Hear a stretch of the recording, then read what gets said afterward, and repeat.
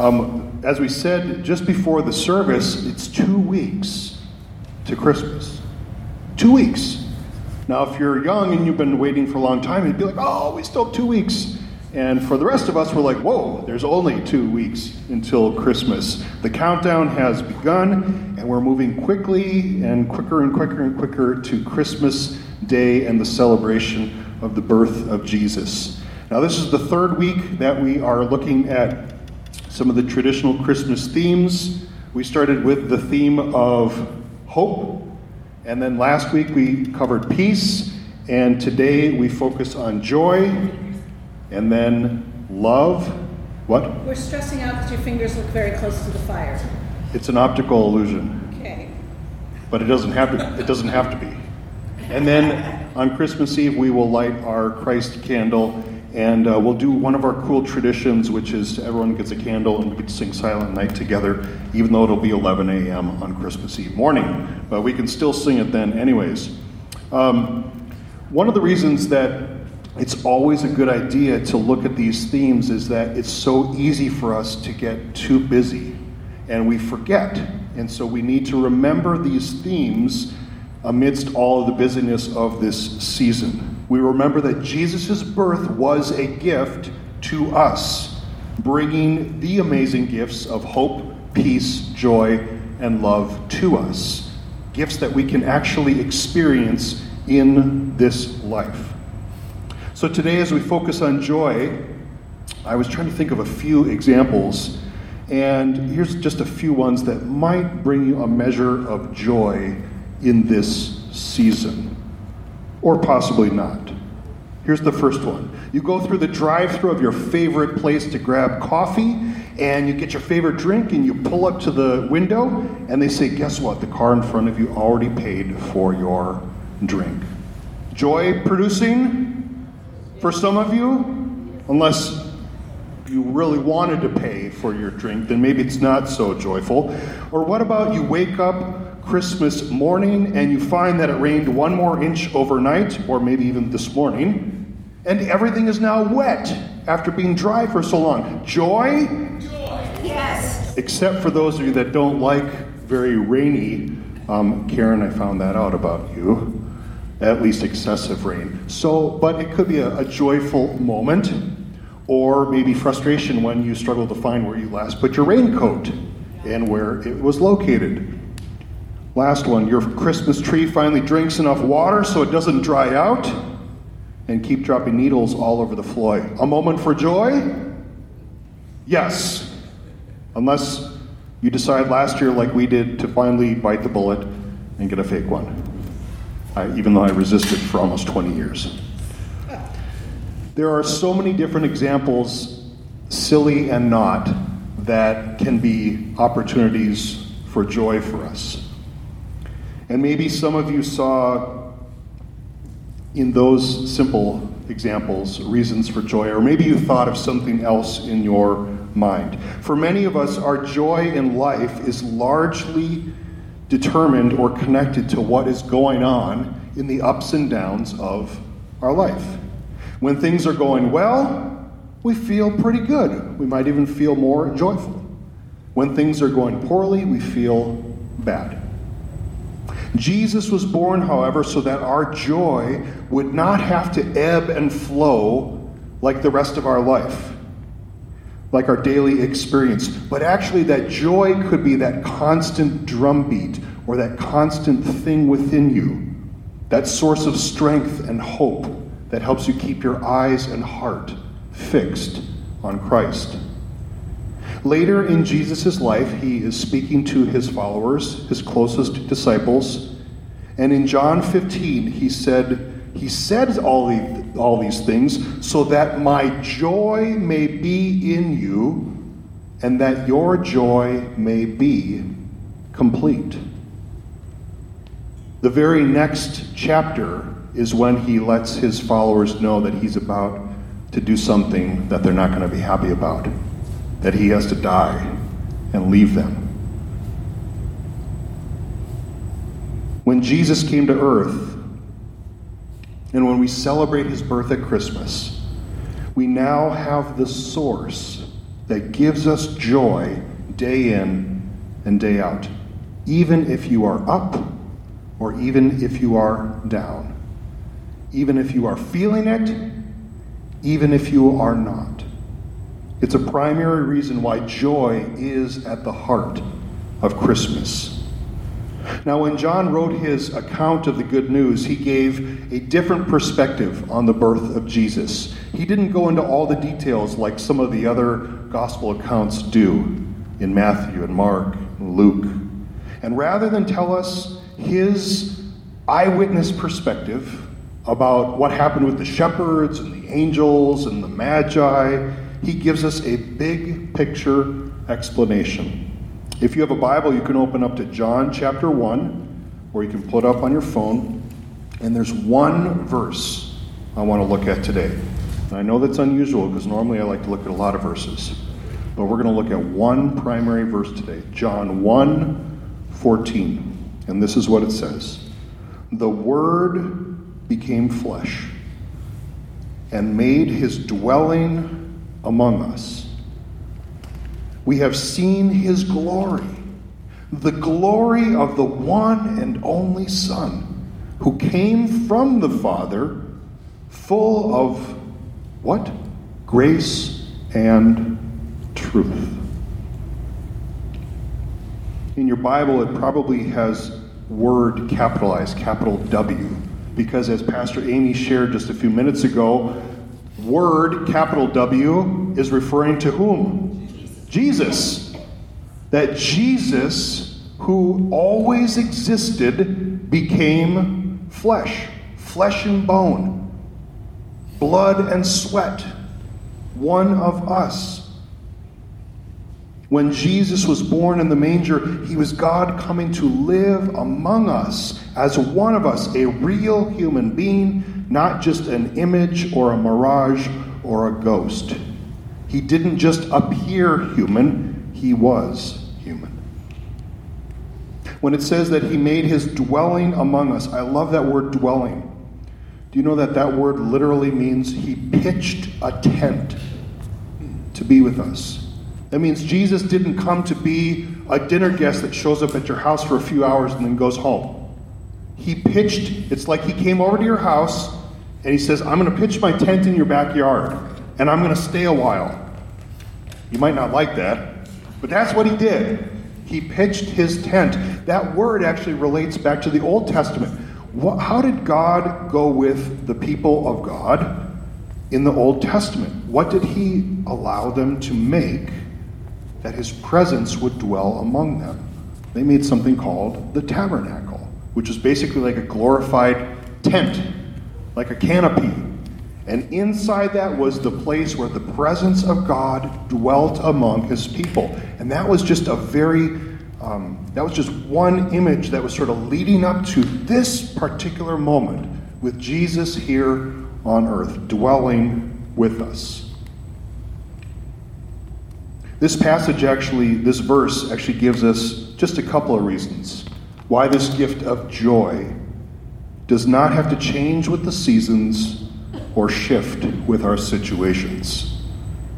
The first reason is very simple, or at least simple enough. We receive this gift of joy because, and you can probably guess this, God came to us.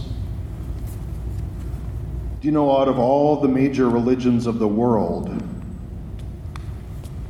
the Lord God is the only deity that actually came to earth to be with people. God came to us. Now, our brains have trouble with this sometimes.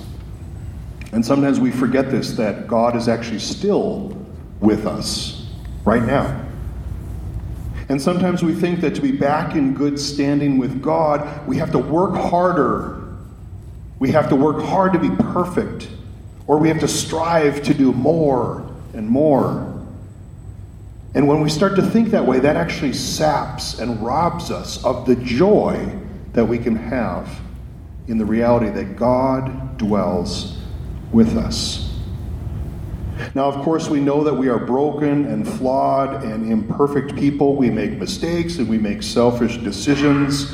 And if we rely on our own ability to stay clean enough and earn a connection with God, we're always going to be disappointed because we can never measure up. That's why God came to us. I heard the story one time about a dad and his young daughter, and the dad had spent a lot of time cleaning the kitchen and then went out to run some errands. And when he came back, he discovered that everything was a disaster when he got home. Those of you that have small children in your life, that might actually be a reality that you've experienced many times. And what he found when he got home was that his young daughter had been busy cooking for him. And everything was scattered across the counters and the floor, everything that he had just spent a few hours cleaning up earlier that day. And after a long day, he was not happy. But as he surveyed the mess, he saw a post-it note on the counter that said in kind of scrawled crayon, "I made cookies for you, Dad," and a little smiley face.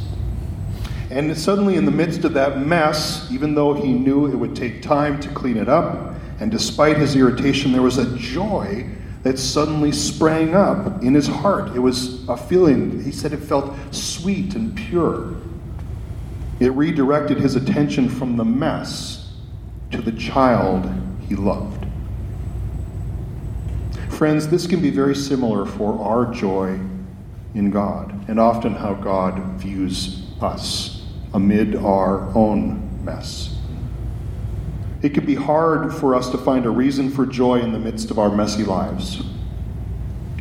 This was also true for many of those first people in the Christmas story who were simply struggling to live and survive and waiting and hoping. They knew that they needed a Savior, and they had been waiting for hundreds of years. If we take a step back, however, as John does in his account, we might see God coming near to us like he did that first Christmas. You see, God knew that because of our messiness, we could never make it all the way back to him on our own. So what did God do? He came to us. The joy of this truth is simply described to us in Romans 5:8. It says this, "But God demonstrates his own love for us in this: while we were still sinners, Christ died for us." It doesn't say, get all your stuff together first, and then you're going to be good. It says, no, while we were still messy, Christ died for us. Because God came to us, there is not a naughty list, there is not a good list that we have to work hard to escape or earn. Those lists only exist with Santa, not with God. It's not a balanced sheet of debits and credits that you hope will balance out. Maybe that's the language that speaks to you a little bit more today. It's not a sliding scale that we earn certain grades depending on what we do. No, the gift of God's grace is offered to us generously without price because we could never afford it on our own. The people in the Christmas story waited for and knew that a Savior was needed, and so we see their joy. Whenever you read the Christmas story, joy just pops out. Now, it's not complete joy. It's not joy that is apart from the circumstances that they were experiencing. We see joy in the shepherds. They receive this news from the angels, but they're scared. They receive this message of joy. We see Elizabeth, who was pregnant in her old age, and when she approaches Mary, what does it says? It says the baby leaped for joy within her. We see Mary as she's coming to grips with the fact that she's bearing the Son of God. She eventually comes to the point where she says, "My soul rejoices amidst all of the uncertainty that she was sure to experience. Many, many people in the Christmas story experience joy in a variety of ways. God came to us. The second reason we receive this gift of joy is quite simply this: God fully loves you. God loves you fully. Another word you could put in there, if you know how to spell it, unconditionally. Maybe it has a few too many syllables. This fit a little bit nicer on the slide. God loves you fully. Now, for those of you that have followed Jesus for a long time or been in the church for a long time, these seem like no-brainers. And they are in one regard. But for that, we are forgetful. And we need these reminders year in and year out. The second half of John 1:14 says that through Jesus we see the glory and fullness of God. And his arrival should fill us with joy, because not only did God come close to us, but he came because of his love for us. We need to pause once again for this reminder. You are not merely tolerated or put up with by God. God doesn't just tolerate you or put up with you or your antics. God loves you fully. Full stop. Some of you need that reminder today. We all need that reminder often. You are deeply loved amid the messiness and dysfunction that maybe is in your life or that surrounds your life. Because God has that perfect ability to look upon us with eyes that can see beyond all of that. God loves you just as you are when he came near to you that very first time. In fact, the love God has for us is like that of a father for his children. Jesus came from the Father full of grace and truth. Now, this is a kind of love in the best sense of the word. And this is key to understanding our second reason for this gift of joy. When Jesus came to us, it says he came full of grace, which is this wonderful, wonderful thing. It has so many varieties of meanings. It can mean things like favor, or kindness, or a gift, or a blessing. Or I remember as a teen even learning the acronym GRACE. God's riches at Christ's expense, something like that. And it can even mean a few other things as well.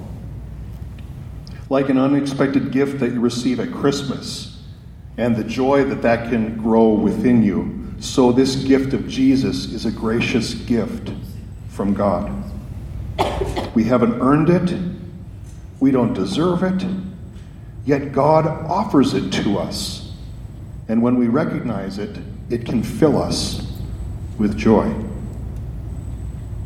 I'll say it again. God fully loves you just the way you are. And here's the second part, ... And he loves you way too much to leave you as you are. Amen. And I'll say that. Amen. I was thinking the exact same thing. He loves us just as we are, and he loves us way too much to leave us that way. Because it says Jesus also came full of truth, full of grace and truth. You can think of it almost as like two hands being held out to you. In one hand, grace that allows us to be received and accepted into his family. And in the other hand, he holds truth, a truth that illuminates the areas of our life that Jesus will and can transform so that we are able to live as God most desires for us. 1 John 4:9, in the letters that John wrote towards the end of the New Testament, says this: "This is how God showed his love among us. He sent his one and only Son into the world that we might live through him. That through the birth of that one little baby, we might have life. That we might receive that gift of joy that God always has and has perfectly, and that joy may be made complete as we live through Jesus. Jesus came to us expressing the full extent of God's love for us because he desires that we would be able to find incredible joy in him. But in order to receive that full measure of joy, we learn to live through him in the grace and truth that Jesus brought to earth. Now, thankfully, Jesus helps us in this because he knows that we need it. We need his help. We can't do it on our own. As we said at the very beginning, Jesus does this so that his joy may be in you and that your joy may be complete. I want that. That sounds good to me. My friends, there is marvelous power in joy. It is a strength that can lead you through the highs and lows of your experience. It is also sweet to experience. It can be a comfort for the heart, even if you're not feeling particularly joyful or up at that moment. Our Father in heaven sent Jesus to be with us because of his love for us. He came to live among us in order to demonstrate the fullness of this amazing grace and life-changing truth. My hope for you this Christmas is that you may come to find at the heart of this season a deep and abiding joy because of the love of God that is shown and showered upon you. For within that kind of joy is the power to not only change your life, but to impact the world for Jesus' sake. Friends, let's pray. God, I thank you for sending your Son to dwell with us, to pitch a tent, so to speak, so that he would know what it's like to be one of us, to be fully human, and to experience the full range of human experience and emotion, the highs and the lows. God, thank you for that. Because of that, we know that when we reach out to Jesus, when we cry out to him, he understands us perfectly because he has been one of us and knows what it's like to be us. Thank you for that. God, will you remind us that even though Jesus had to walk a long road, he walked it willingly and gave up his life for us. And when he did, he opened up the pathway for us to live a new life. God, I pray for this group of people that you have gathered today, that by the power of your Spirit, you would continue to lead us and guide us, helping to build us up in the ways that will increase our joy, give us strength for today, and bright hope for tomorrow. Oh Lord, we pray. In Jesus' name, amen. Jesus said, "Now is your time of grief, but I will see you again. I will see you again and you will rejoice, and no one will take away your joy." So my friends, as you go today, go in peace to love and serve the Lord your God, and may his joy be made complete in you. Amen and amen. Have a wonderful week. We look forward to seeing you.